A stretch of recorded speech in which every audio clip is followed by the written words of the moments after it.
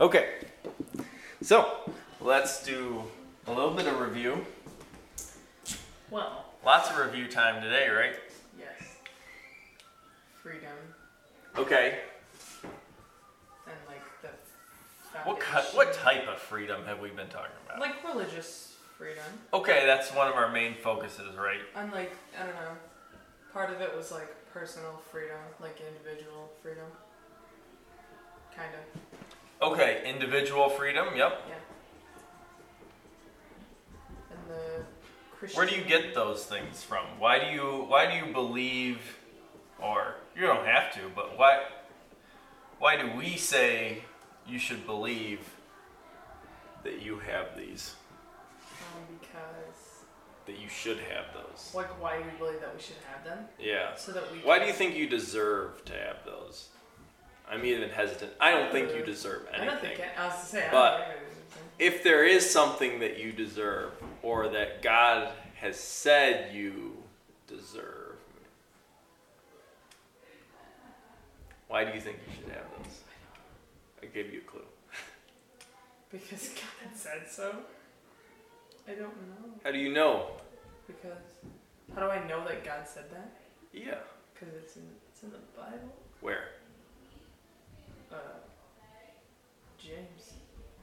I don't know. Okay, yep, we Is used, it- we did we read did verse talk about James? James, yes. I don't know. That you What have else did we liberty. What else did we read? We've read a lot of different places. Was Not like- all of it has related to was freedom. Deuteronomy one of them? If it was, that wasn't one. I don't think that's one that I had. Oh, okay. I don't remember. I don't. Okay. Well, at least you know James. Yeah. You know what chapter? 3? Well, I don't. Maybe it's there again, but It's something about. Is it just chapter 1? it is chapter 1. Okay. So we are going. There will be more verses today, so we'll look at those. And how have we been exploring this topic? Through the foundations of America, sort of. Okay. Why do you say sort of? Because it's like through the people, I don't know, like important people Okay. that did things in different states for religious people.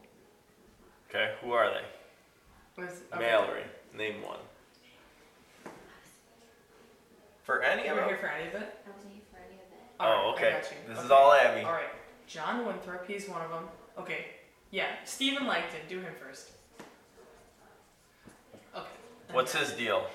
Okay, so he's like got the bishop with When? King John in 12 something, right?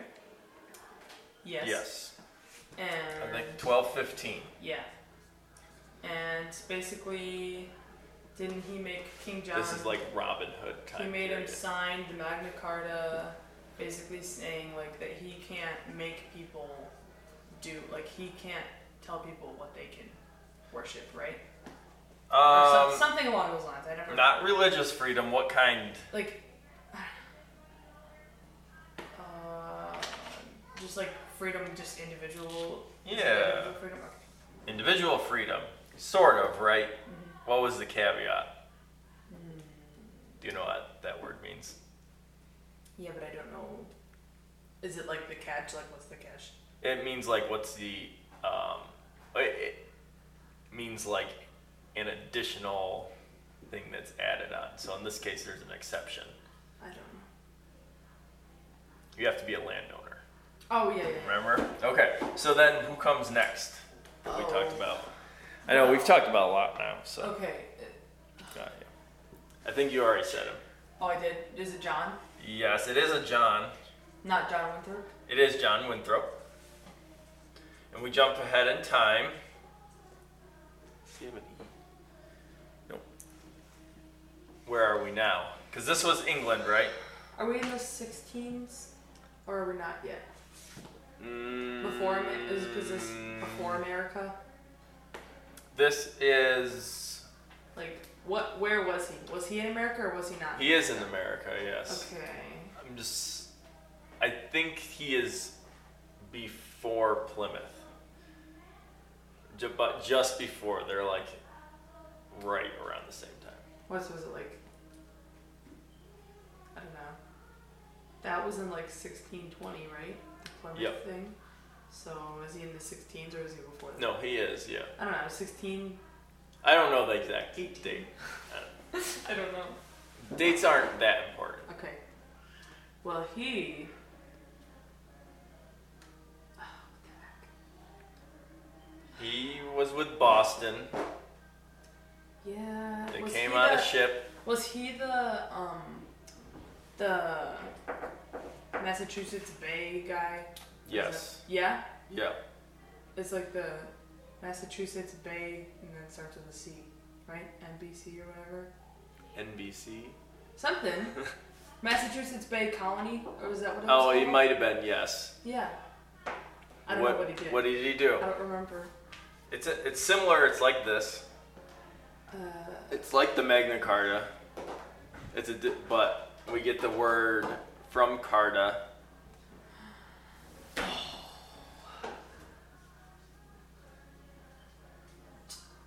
Charter? A charter, right? Oh. What was the charter? What is a charter? An agreement? Yes, right. An agreement about. They did it before they even set foot on the land. It's an agreement of how they're going to operate their little settlement, their government, how it's going to be run. And their ideal was they were going to be a city. On a hill. Yes. Okay. So, yeah. Okay. So what does that mean? It means that they are going to be like a good example for everybody, so everybody can see them and so they can know. And how do they form that good example? What do they use to be a good example? What's at the core? God, right? They're using biblical principles, right? They're using the Bible to be the shining example. Because this comes right out of, I want to say Matthew. Yeah. Right, that exact phrase. Okay, then we have living at the same time as him. Is it Roger? It is. Roger Williams. Roger Williams. So many. What'd he do? to talk about. Ugh, jeez, I don't even know. Was he? Where was he? He came over from England, and he was the head of a church, or they wanted him to be the head of the church there in Boston. Was he? Are we in the Puritans and the Separatists? Yep, we've been. Is he a separatist? He is a separatist. Explain to Mallory what Puritans and separatists are. So basically, a Puritan is a person who thinks that they should try to purify or fix the church. And a separatist is a person who thinks that it's like, whatever, they're like, it's too far gone, we should just leave and make our own church. Make our own new one. Good job. Thank you. What does he do?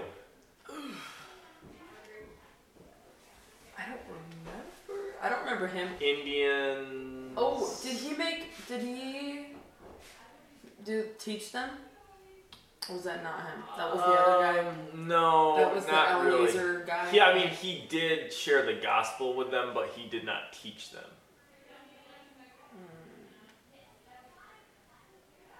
Lived with them a little bit. Was this the tree guy? No. Dang it. This is not. He founded a really small place that's still there. Levi said they have coffee syrup. Yes, Rhode Island. Rhode Island. All right, what's special about Rhode Island? I don't know. It's the first time that this concept is used. If he's a separatist, what do you think is a big issue for him? That we still think is an important issue in this country. And people argue about it all the time. Hasn't been in a while because it hasn't been there hasn't been any reason for it to be in the news lately. But is it the separation of church and state? Yes, separation of church and state. What does that mean? Basically, like, isn't it just like what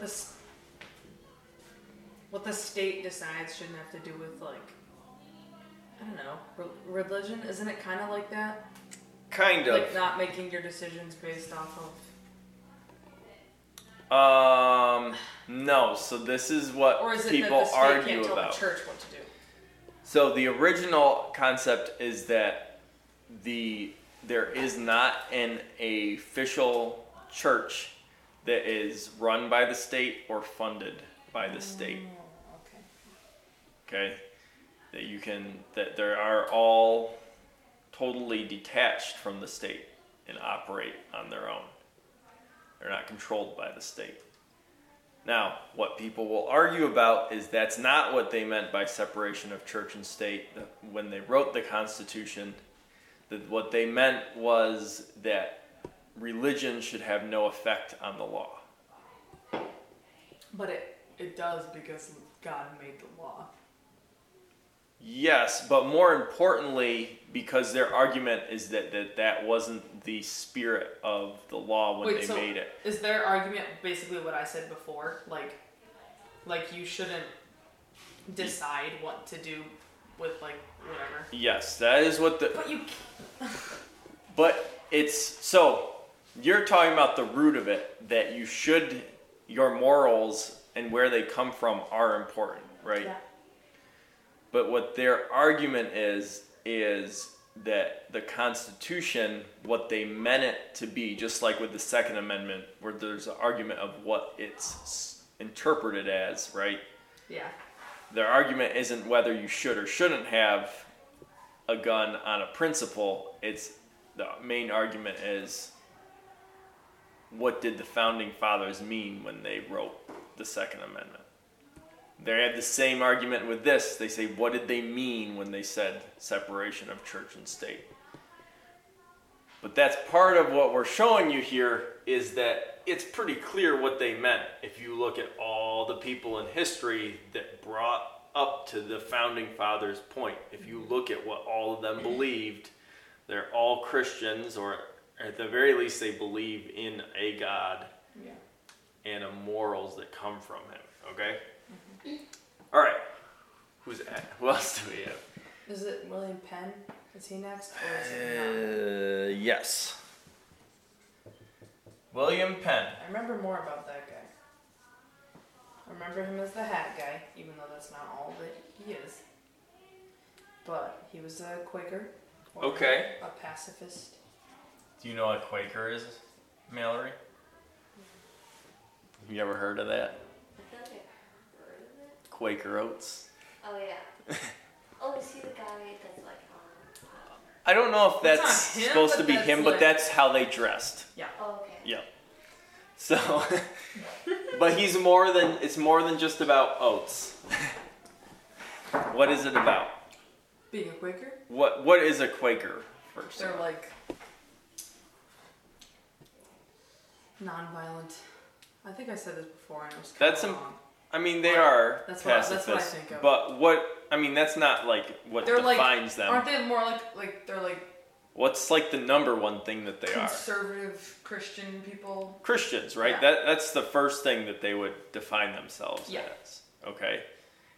And then, yes, they're very conservative in the sense of,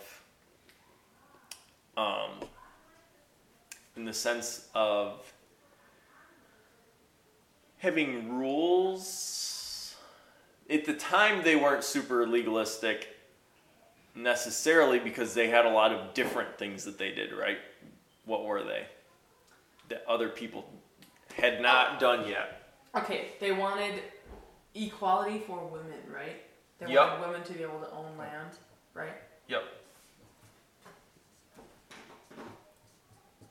Equality, really for everyone, right? The Indians too. Yeah, They yeah. were very. We said the pacifism. What about William Penn? Did he do? Wow. Pennsylvania, Sylvania is like what, the woods, right? Yep. And so he didn't want it named that, but they gave it to him, and they called it Pennsylvania.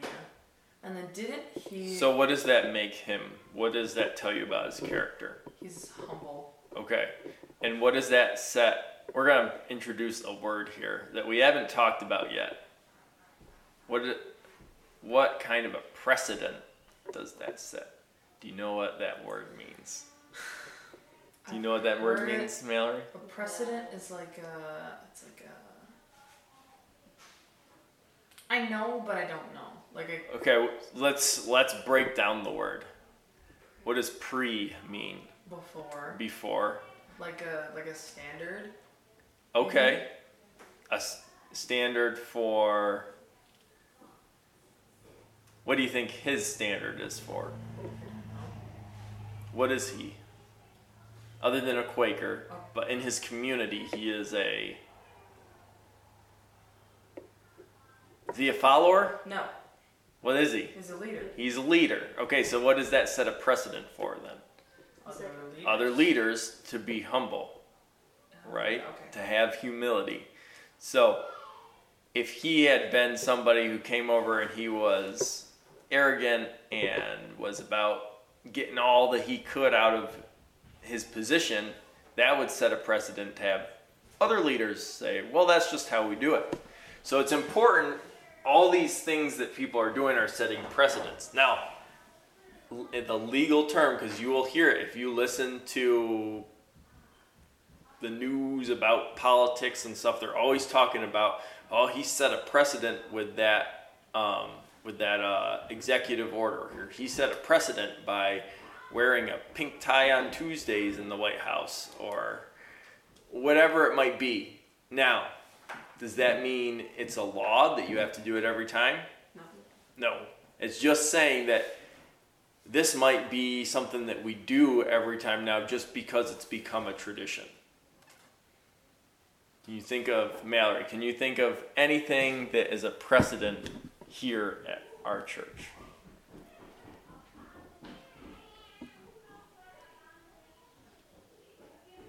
What's something, just think of anything that we always do.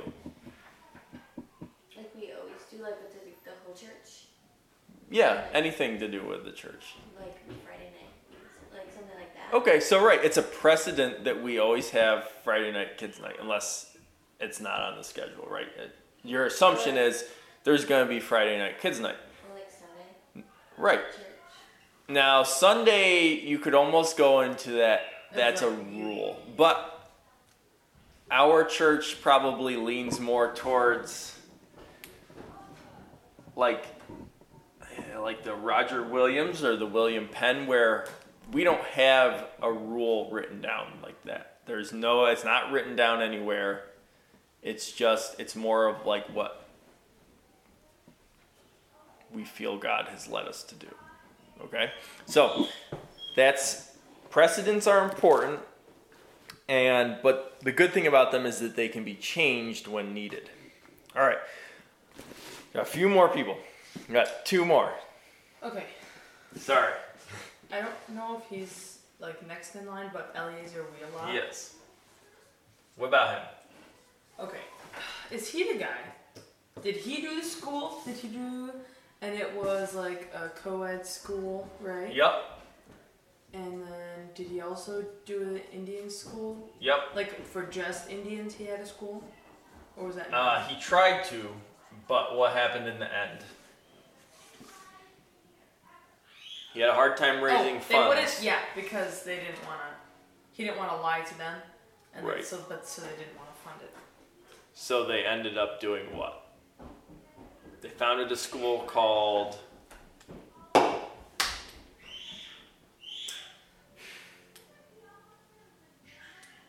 Tell me. It's a voice crying in the wilderness. Is Is it in New Jersey? Where is it? No, that's a different one. It's in, Is it Cornell? shoot, No, it's not. It's New not Cornell. Hampshire. It's not Cornell. Is it Princeton? No, that's the other Is one. that in New Jersey? Yeah, Dang pretty it. sure. Is it like Stony? Is it start with No. an S? No, that's in New York City. Mm. Starts with a D. It's in my brain. You're gonna kick yourself. Dartmouth. Okay. So he eventually, and that was for both Indians and settlers, white people, whatever. What else did he do? Because we talked about, I mentioned the voice crying in the wilderness. Okay. That That he's was like spreading Elijah, the gospel. Right? Elijah said. Did somebody who said that in the Bible? Who was the voice crying in the wilderness? Those are two different questions. So who first said the prophecy? Somebody in the Bible said, "I am the voice crying in the wilderness." Yes. That was not Elijah. The person who is the voice crying in the wilderness, or said that they were, was John the Baptist. Oh. The person who first wrote that down as a prophecy, no, I'm pretty sure Jeremiah. If it's not Jeremiah, it was Isaiah. I just don't remember from last week. Oh, I think it was Isaiah. I think you're right. Hold on, I got it written here somewhere. Oh, I didn't. Oh, I must have had a note somewhere. Though, now Oh, that well. you said that. You can Google it. So, that principle, what was the principle that we talked about? It was the great, you guys had never heard of it. The great. Hang on. It was shocking. Until we looked at it and you were like, oh yeah, I think I remember that. It's the last thing Jesus told anybody before going to heaven. Does it start with an R? Nope. The Great Commission, Commission. which is, Which is. what are you supposed to do? What did Jesus tell you to do? Spread the gospel. Spread the gospel. Okay, so he spreads the gospel to the Indians, but who did he start spreading the gospel to? His friends. The disciples. And, no, Wheelock. Oh, him. Yeah. I was like. I mean, he did have disciples, kind of, but... Besides who? What'd you say? Well, you said to his friends, but he had a church, a local church, but then where did... Indians, right? Before that, though, this is another, the great... There's two of them. You said you never learned about it in history class. Probably not, because it's got to do with God. Yeah. The Great Awakening, remember? Oh, and he's traveling all yes. over, preaching to hundreds of thousands... Well, sorry. Didn't he go to like... Thousands of people. There were only 15,000 people in Boston, like 50 or 60 years later after this. And they said that he preached to like, or not just him, but there were over like 30,000 converts in the New World. So, and Boston is the biggest city at the time. And it only has 15,000. It's a lot of people. So, he definitely answered that call. Last person for review. Then we gotta move on. Last week. This guy. Witherspoon? Or is that even now? Yes. Witherspoon? Yep. John Witherspoon. Okay. Man, all these English names. I know. Witherspoon, Wheelock, William, two Williams. Well, you got Alan. Wow. Stop. These people don't have to learn about me. What about John Witherspoon?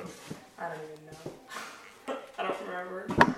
He founded Princeton University. Okay, so that's not like incorrect with that being in my brain. It was not, and that is in New Jersey. Yeah. Pretty sure. Yeah.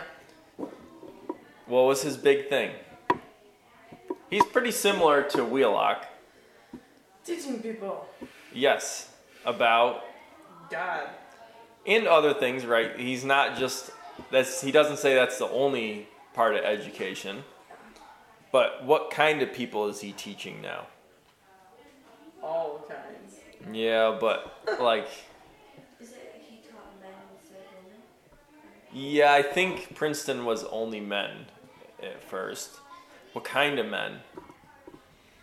Why do we care about these men that he's teaching? I don't really know. Why might you care about them? What's our series about? Freedom? Okay. Men that have to do with freedom in America. Fighting the revolution? No. Closer? Civil War? No. I don't Doesn't know. have to do with physically fighting, really. He's teaching people that end up being founding fathers. Oh, he taught like a bunch of them, right? Like, Yeah. I can't tell you any, but Right. he taught a bunch of them. A bunch of them that ended Yeah. up being famous guys. And what else did Like he the do? one president guy. A famous thing. He signed that one document that's really important. I hope you know. Do you know the most The important? Constitution. I don't know if he signed that one. Yes, the Declaration of Independence. Okay, so that is a perfect segue into tonight. We are looking at two men,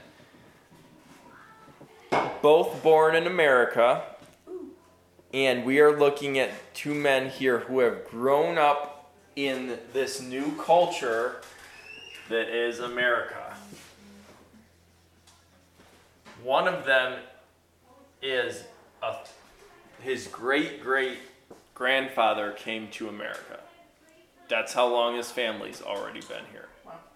Right, that's a good long time already. And this new culture is often called the Great Experiment. Have you ever heard of that? No, because we don't learn anything like, like. Well, this is your chance. This is your chance. America is called, and its type of government, a Republican democracy, is called, sorry, I take that back, a democratic republic. Either way. Is called the Great Experiment because we are the first to do it. Okay? And there's no United States yet, and it's not even the revolution yet, but there are thoughts of it. Okay? This is the spark that starts the fire is beginning to happen now. And over the next few weeks that are left in this series, you are going to see the first fruits of John Winthrop and his teachings that are put out there, and even Wheelock, because they all have to do with these colleges and universities that are started. They're teaching these things, and you're going to begin to see the fruits in how these men, the last few men that we're going to look at, think. Now, do you remember the stream? Sure. What's the stream? What's the book? It's an analogy that we've used, a metaphor. Okay, it's okay. This is God's will. Maybe you weren't here for it. I don't remember. It's been a while since I brought it up, but Levi's used it before. And God's will is like a stream, okay? It's going somewhere. It's always moving forward. There's always movement in it. And tell me, because it really is applicable to these people we've talked about, tell me the history of the Catholic Church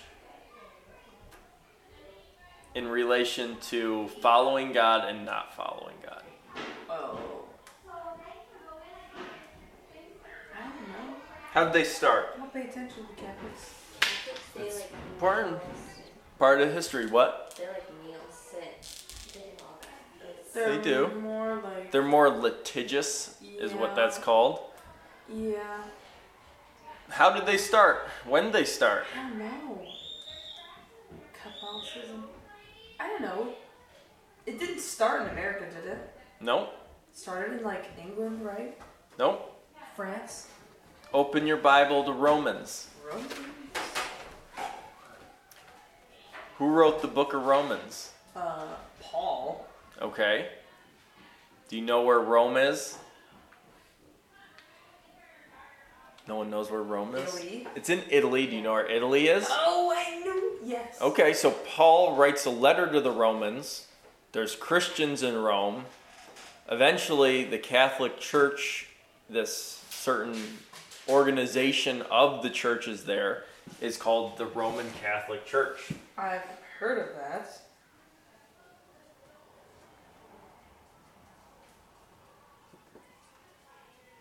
I'm just using this one as an example. It could be all sorts of things. So, they start off here. Tell me more about what things have they done that might not be in God's will? Like anything the Romans do? Like anything the Romans have done? Or No. like the Roman Catholic, just what? Drop the Roman, just think of that as a location of where it started. Okay? Martin Luther, do you know who he is? Yeah, the guy who wrote the 5 Theses. 95. 95? Yes. I don't know, that guy. What was he, why did he write that? Didn't he? And he like nailed it on the doors. Wasn't it like? I don't remember what they even are. I don't remember. Well, he nailed it on a Roman Catholic church's door. Was it like telling them what they should do? Yeah. Like, you're not doing this right, do it this way? So one of the things they were doing was they said you have to buy what's called an indulgence to forgive you of your sins. That's not good. Yeah, that's probably not good. That's like over here. Alright? So they go, and Martin Luther wanted to fix the Roman Catholic Church. But what happened instead was the Lutherans came along. He didn't want it. He wanted to fix the Catholic Church, really. Mm-hmm. But other people followed what he believed and called themselves Lutherans. And then the Catholics just kept it. Well, I'd even say they go like this.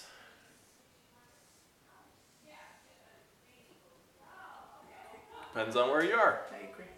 There are some awesome Catholics out there. Yes, there are. Okay? So then the Lutherans, they kind of do this. Now we also get we get Anglicans. I've heard of them. They're like this time period over here. But what did they do that made these guys? That's how we get Puritans and Separatists. They ruined the church. The Anglicans came out, and then the Puritans and Separatists say, no, we want to come back in. And so it's always a readjustment to God's plan and the direction that He wants you to go in. So, if you are not in the stream, you'll dry up and die. Because what do you need to live? God. In our metaphor, water. The stream. Water, you gotta have water, right? Okay, so the founding fathers are ones who are trying to get back into the stream. To say, this is what we're going to try to do. And tonight we are going to focus on 2 people you might know. So name for me all the founding fathers you know. Mallory. Founding fathers of the United States.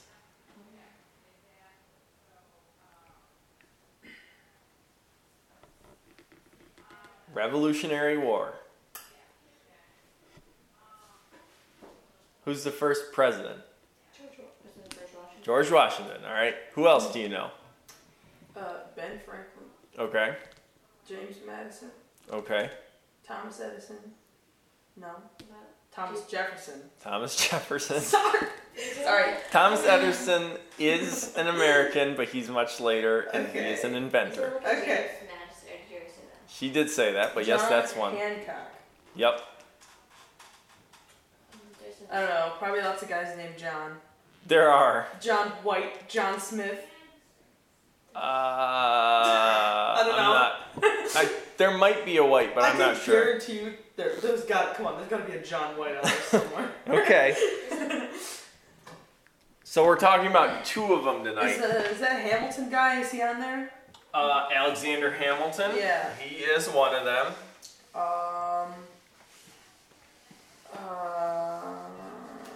Who else? Well, we're talking about two tonight. You got one of them. Thomas Jefferson. This other one is not a popular one, unless Is you're that the into history. Monticello guy? Do you know what I'm talking Yes, about? Okay. I do. Okay. I've been there. Is it Vermont? Is it in Vermont? It's in Virginia. Virginia. So how about this? Do you know... How's that for a hint? Okay. Every white guy in history ever. John Adams? Oh! Yes! I've Ever heard hear of him? Yes. Okay. You didn't name him, though. See, he's not really a popular one that nobody But says... he's in my brain, though. He's my favorite. There's not very many people who say that. Wait, or like the... But I think you might like him better after we talk about him tonight. I probably didn't even learn like the best Yeah. stuff about him. Because I've definitely heard him in like social studies, but there's definitely things that they just didn't. Right. Well, he has a big family. There's also Samuel Adams, Isn't who's his brother, Sam Adams. Okay. There's a drink named Okay, after I was him. like, that's Yeah. what I thought, but I didn't want to say that because I was like, wow. No, you're right. Beer and Bible study. Okay. Yeah, but okay. Just a sidebar. Up until like the last 150 years, everybody drank beer or wine or mead because you knew that it didn't have like stuff in it that would make you sick, because stuff can't live in alcohol, because you didn't know about water if it was safe or not, unless you got it like right from a stream or from a well. So that was like a lot of times a guaranteed safe thing to drink. Just some perspective. Just a note. Okay, so he also has a son, James Quincy Adams. You heard that Yes. before? Okay. So there are a lot of Adams, and that family was very important. Okay. So these two men's here, their lives are like super intertwined. It's kind of crazy, these two guys. And they have a lot of similarities, but they also have a lot of differences. And there are times where they are friends. There are times where they are maybe political adversaries. There are times where they don't talk to each other. And there are times where they're friends again. And their lives are so intertwined that they both die on the same day. Are you serious? And they're not in the same place at all. They're totally different Whoa. states. They both, and here's the crazier thing, they die in 1726, 50 years after the Declaration of Independence. To the day, July 4th, is when they both die. Kind of weird. That's almost that, like Abraham Lincoln JFK type stuff. yeah, it's like That's weird, crazy. right? Yeah. Okay, it's just a strange thing. There are no conspiracy theories surrounding it other than, like, I don't know, fate. That's probably, there's nothing like that. They both died of old age and just a weird thing. So, we're going to jump back and forth in talking about them because their lives are so similar, and for comparison's sake, and because they do things at the same time. So Jefferson was born in 1713 in Virginia. And he grew up on a farm. He spent a lot of time outside in nature. And he loved agriculture. He loved learning about how to grow things, about developing new varieties of things. He may be, now I know he's the father of like a whole bunch of different things in America. I'm pretty sure he might be the father of botany in America. Like the American father of botany, which is like plant botanical things. Don't quote me on that, but he's the father of a whole bunch of things because he is truly what you would call a Renaissance man. Do you know what that means? Like new, right? It's like all new stuff. Like, yes, it is. It can be. Art. Yes. And like. So usually culture? it means, yes. So it means you do a lot of different things. Yeah. So he was into farming. He was into art. He was a land surveyor. He was a lawyer. He was a writer. Wow. He was a linguist. So it means you do all these things, a whole bunch of different things, like Leonardo da Vinci. Everybody know who he? Yeah. So he is truly a Renaissance man because he lived in the Renaissance. But he also was an engineer. He was a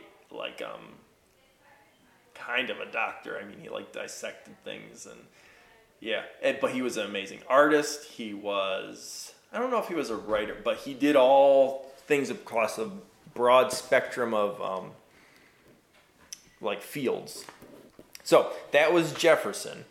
And he, at the end of his schooling, he knew a bunch of languages, and throughout his life he kept working on those languages, and in the end he knew 7 languages, to include French, Greek, and Hebrew. Hebrew's and obviously English. Where did he learn Hebrew? There were a lot of people teaching Hebrew at the schools and stuff. It was common because people were interested in the Bible at that time, and they wanted to read it from the original themselves. So, when Jefferson's parents die, he inherits both of their farms, which really are plantations.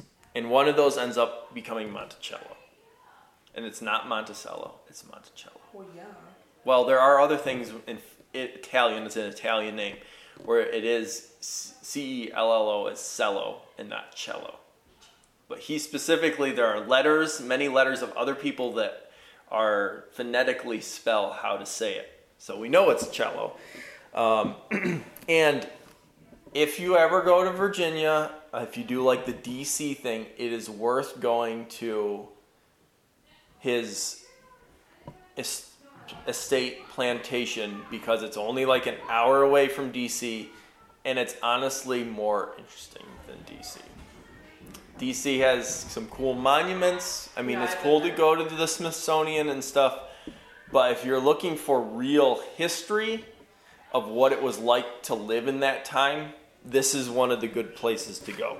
And he was just one of those interesting persons. He had a bed where he slept where it was kind of like a narrow thing with walls, and then you could open up the walls on either side, and each room was for a different thing. One was for writing and the other one, I can't remember what it was for, but he could just roll out of bed and start doing whatever.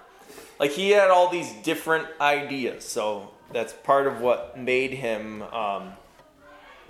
who he was and the influence he was. So he was also said to be an excellent host, where he would have not necessarily big parties, but he would invite a few people over or have one guest, and people loved to talk with him.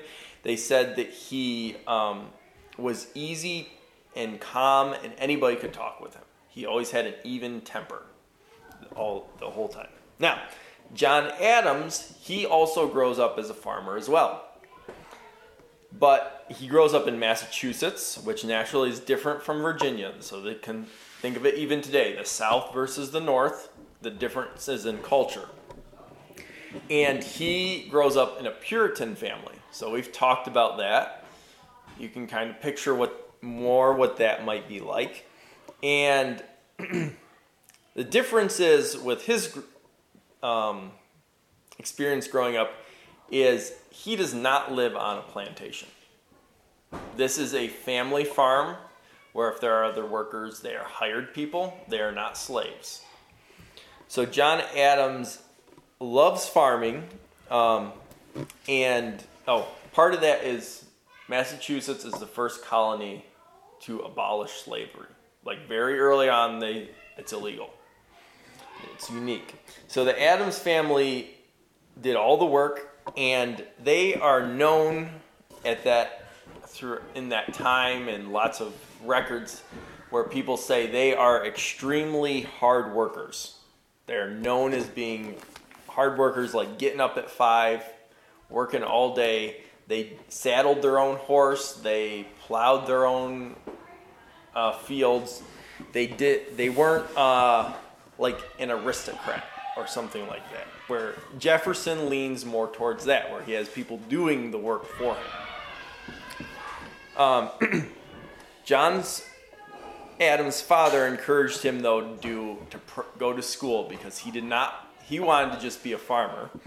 And he ends up doing really well. He goes to Harvard, and he ends up getting a law degree and practicing law.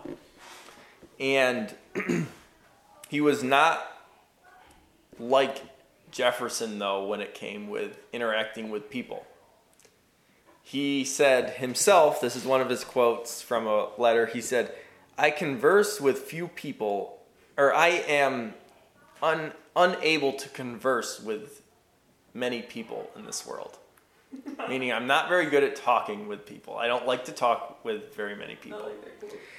But he was a really good speaker, and he was known for speaking his mind. He would just tell people, he was very passionate, whereas Jefferson was very good at individual meeting with people, like, say, walking around a party, talking to people. Everybody liked him.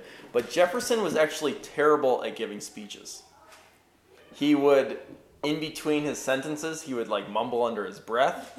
He was just not good at speaking in public, so bad that when he does become president, he's the only president to not give an inaugural speech. He was like, I'm not doing that, pretty much. Okay? So these guys are very opposite in some ways. In other ways, they share similarities. Now, Jefferson, even though he's bad at public speaking, he is an excellent and extraordinary writer.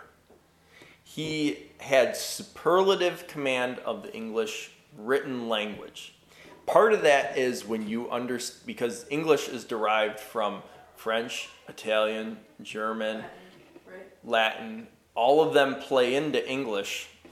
And when he knows all of those, he did know Latin, know all of those, he makes him a better writer in English, better to understand it. He even invented,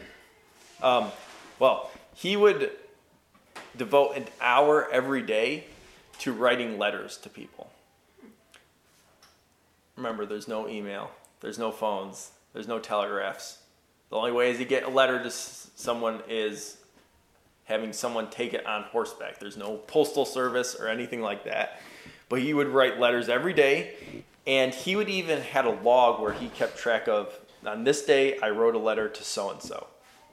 Like he had kept track of where they went and when he received them. He's very into this. He even invented a thing called a polygraph, which is like a pantograph, where there's like a rod that connects two pens. So they're connected together. So he's writing with one hand, and the other pen is also moving. So he'd write an A, go like that. So he could write one letter, focus on that, and it would make a duplicate at the same time. Interesting. Because saved him time, right? He didn't have to write two if he had to write the same thing to two different people. He could just write one and then send them both out. Interesting. So he's kind of an inventor with things like that. John Adams, not that. He's the very man of, they said he was a man of substance. That he is very practical. He is down to earth. He's not inventing things. He's not head in the clouds. Not that Jefferson totally is, but Jefferson is more of a progressive type guy. So, John Adams and Jefferson do share this one other thing that's very important. They both share a love of books and reading. Very important. Just listen. It's important to want to keep learning even when you're done with school. I know we don't do all books all the time, but there are other ways to learn, and it's important to keep doing that. They both had their own private libraries. Jefferson had a library near the end of his life where he had 6,500 books. Well, probably more than that, but 6,500 books he took and he sold to the U.S. government after the Library of Congress burnt to replenish it. 6,500 books. And this is in a time where there is kind of a mass production of books, but not like it is today. Okay? That was a lot. And most importantly, though, with these men, is that they both held the Bible in very high esteem. They held it as a very important book to understand.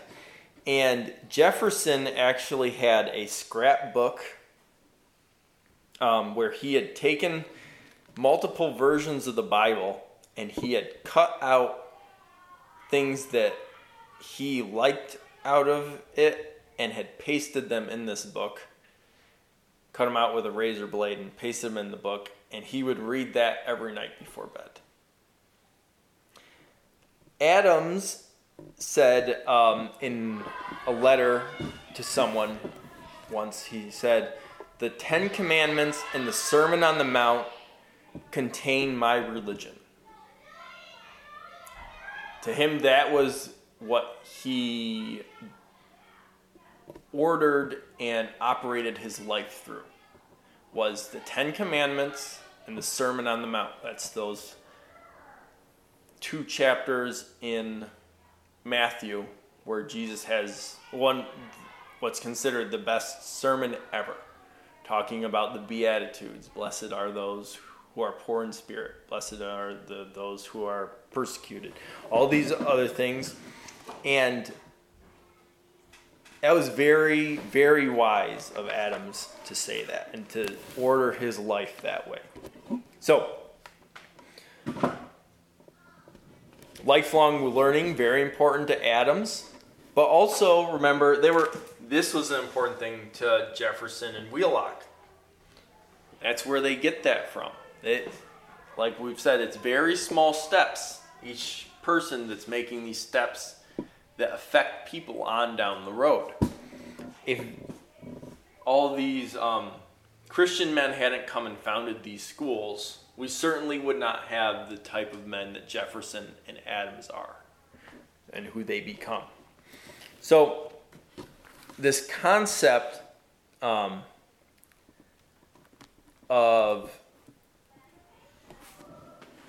the ability to read whatever you want, the ability for freedom of religion, springs out of what was an intellectual bondage from a state church, the Anglican Church, or the Catholic Church, that is telling you what to think, telling you you can't have your own Bible, telling you you have to know Latin to be able to understand it, telling you that these certain books are banned, you're not allowed to read them. We burn them all. So this is, when these people live, is called the Enlightenment Age. Have you ever heard of that? Yeah? Have you done world history yet, Mallory? All right, you will hear about the Enlightenment Age. And when you do in school, or if you already have,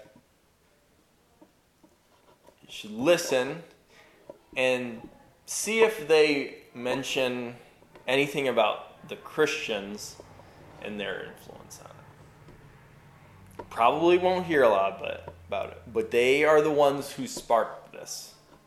And they will downplay Sir Francis Bacon, Isaac Newton, and their belief in God. They'll say, they didn't really believe in God. But if you look at what they said, it's pretty evident that they believed in a God that is in charge of the universe, that created the universe. And you won't see them highlighting the Christian roots in the American Revolution. That in this American Revolution, have you heard of the French Revolution? Okay, American Revolution comes first. And the French Revolution starts very closely afterwards. But the French Revolution is very godless. They come at it with an atheist perspective. And in the end, it really is a disaster. It takes them tens of years to fix things. And it's very bloody. You know, the guillotine. It's like the head chopper. You put the head in there. And the that blade. comes down. All right, everybody knows that. You can still see for 7 seconds. Yeah, that's what they say. The French invented that. And that's how they dealt with trying to make a change for how they were governed. Adams and Jefferson both served as ambassadors to France before and during the French Revolution and in the leading up to it. Both of these men, Adams and Jefferson, both become presidents, second and third president. They both are vice presidents, first and second vice president. More similarities to them. And God really used them in great ways to bless our country. And it shows, it's such a stark contrast, the difference of how America was formed into a democracy versus how France was formed. And I know in a lot of ways it's comparing apples to oranges. But the one thing that makes us an apple and them an orange or whatever, one of the major things is having God at the center of it. And Adams, at the beginnings of when there are just the rumblings, the undertones of a revolution in America, he writes an essay on freedom and how freedom is inherent. That means it can't be separated from human life. That if you are alive, you have freedom. Or you should have freedom. And he puts that essay into a newspaper anonymously in Boston. That means his name's not on it. It just says by anonymous. And he puts it in there in 1765. So we're getting close, right, to 1776. And later he puts another one in the newspaper this time. Because the first time he wasn't sure. He said, I have a really successful lawyer business. And I am the number one lawyer in Boston.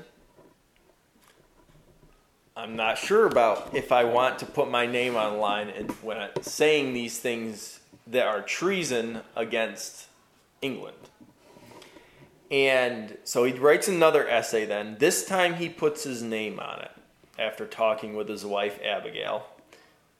If you want to learn about the original American feminist or just a lady who is amazing, look up about Abigail Adams. I wish we had time to talk about her, but we do not. But she is a big reason why John Adams is who he is. And with her approval, he puts his name on it. And this one, this time, sets the groundwork for how the Americans are going to express the freedom that they desire. And this is one of the things that he says in it. He says, I say rights in capital letters, for such they have undoubtedly ascendant to all earthly government. Rights that cannot be repealed or restrained by human laws. Rights derived from the great legislator of the universe. Who do you think the great legislator of the universe is? God. God. He says that we have these rights directly from God. I want you to turn to Matthew 22, verse 35 to 40. There's a scribe that comes here to Jesus. What did I say? 35 to 40. Matthew 22 what? 35 through 40. Don't you just go back and forth with them? Yeah, Okay. that's fine. So this is a lawyer that comes to Jesus to ask him about the commandments. Then one of them, which was a lawyer, asked him a question, tempting him and saying, Master, which is the great commandment of the law, or in the law? Jesus said unto him, Thou shalt love the Lord thy God with all thy heart, and with all thy soul, and with all thy mind. This is the first and great commandment. And the second is like unto it, Thou shalt love thy neighbor as thyself. On these two commandments hang all the law and the prophets. Okay. So you've heard this before, right? I think we've even talked about it in this series. How do you think that relates to what John Adams wrote?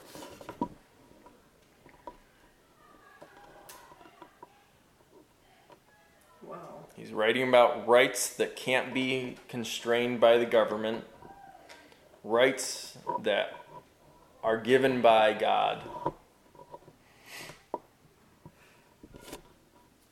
This is a little bit to think about. Jesus is telling you here the two laws that are the foundation for every other action or every other way that you should live your life. Jesus says that you are to love God with all your heart, with all your soul, and all your mind, and that you are to love your neighbor as yourself. How do you treat yourself? How do you treat yourself, Mallory?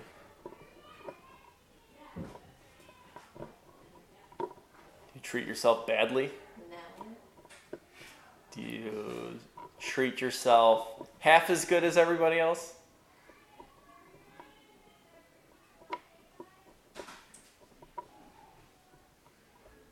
How do you treat yourself? Pretty well, I guess. Or you hope to, right? Yeah. Okay.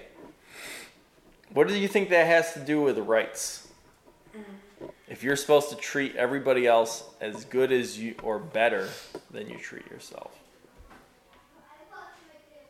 what kind of rights do you want? What do you mean? Respect? Well, yeah, you probably want to be respected. What kind of do you want? The freedom to say whatever you want? Yeah. What do you think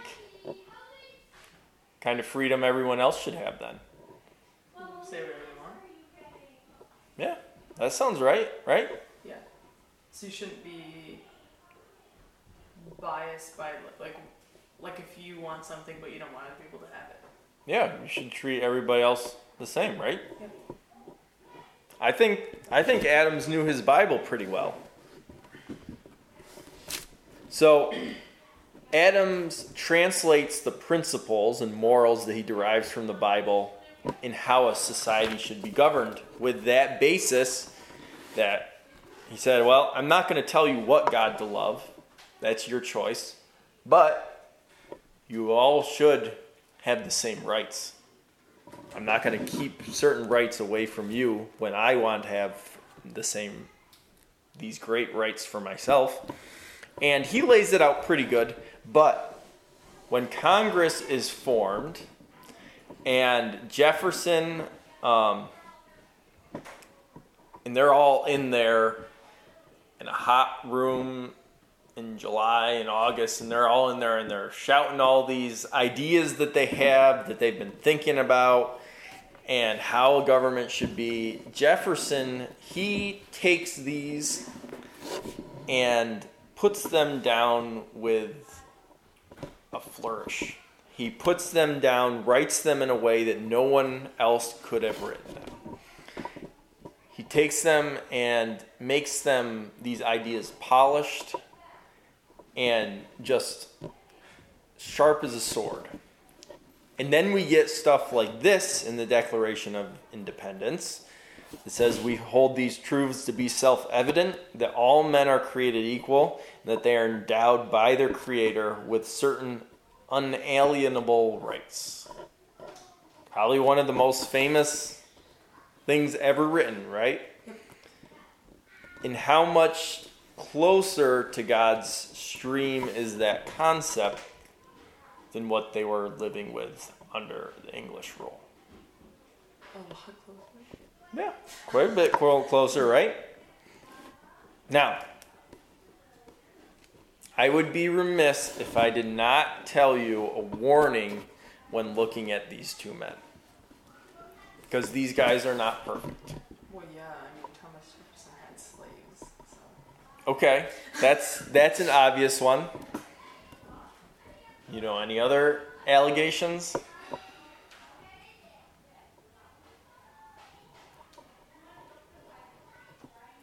I know there are some because I've heard about them, but I don't know what they are.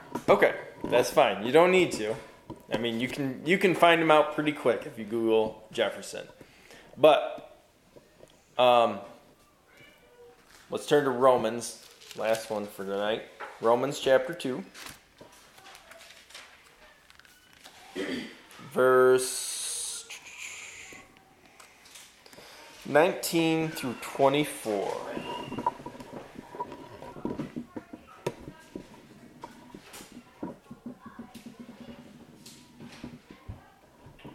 Romans is after the Gospels and after Acts, before Philippians. Yep, you're real close.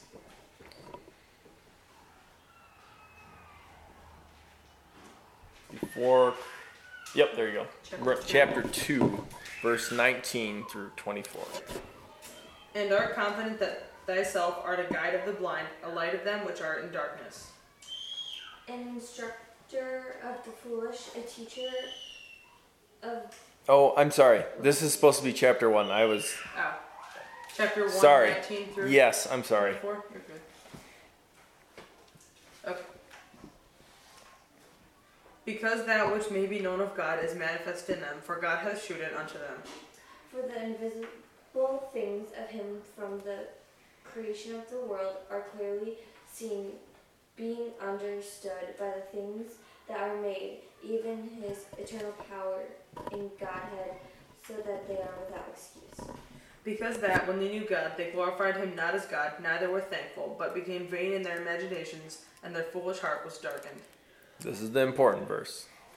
Professing themselves to be wise, they became fools, and changed the glory of the uncorruptible God into an image made like to corruptible man, and to birds and four-footed beasts and creeping things.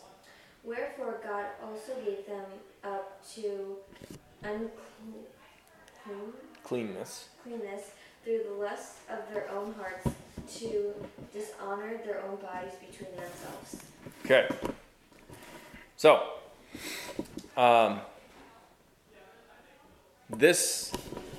these verses here, Paul is talking about that there is no excuse to not knowing about God.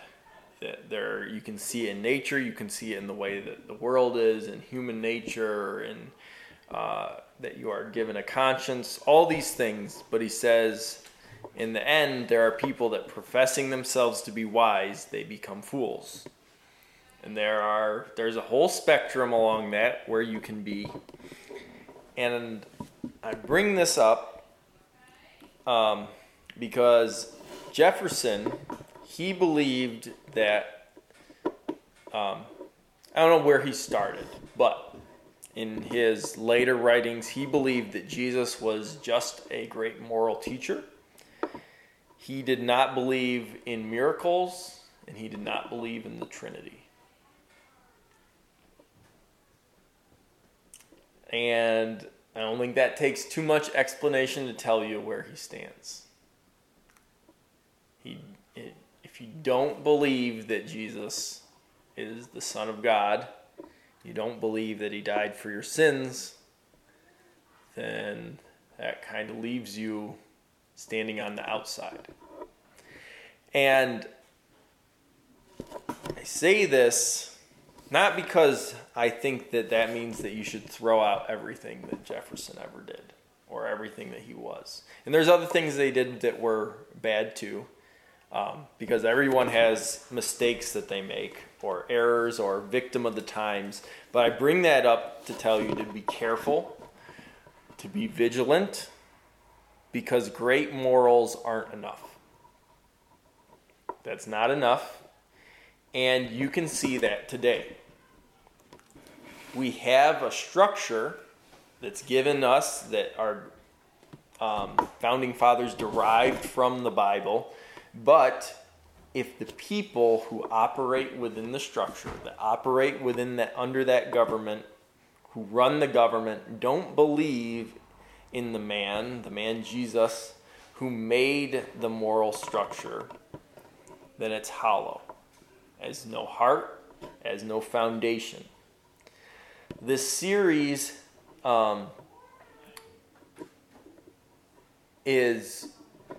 shows that it's not by great leaps that these things were accomplished, but that it's by everyday actions, by words, by decisions, little ones, that a society is shaped, that a church is shaped, that your township is shaped, that your state is shaped. You have an influence in it. The things that helped these men become who they were the things that they did every day. Was when they decided to pray, when they decided to study their Bible. Those are the things that affected how they lived their lives and the things that they did that now people say were great. It starts with little stuff, and it starts with having God at the center of your life. So just remember that, and we will look at a few more people next week. Thank you.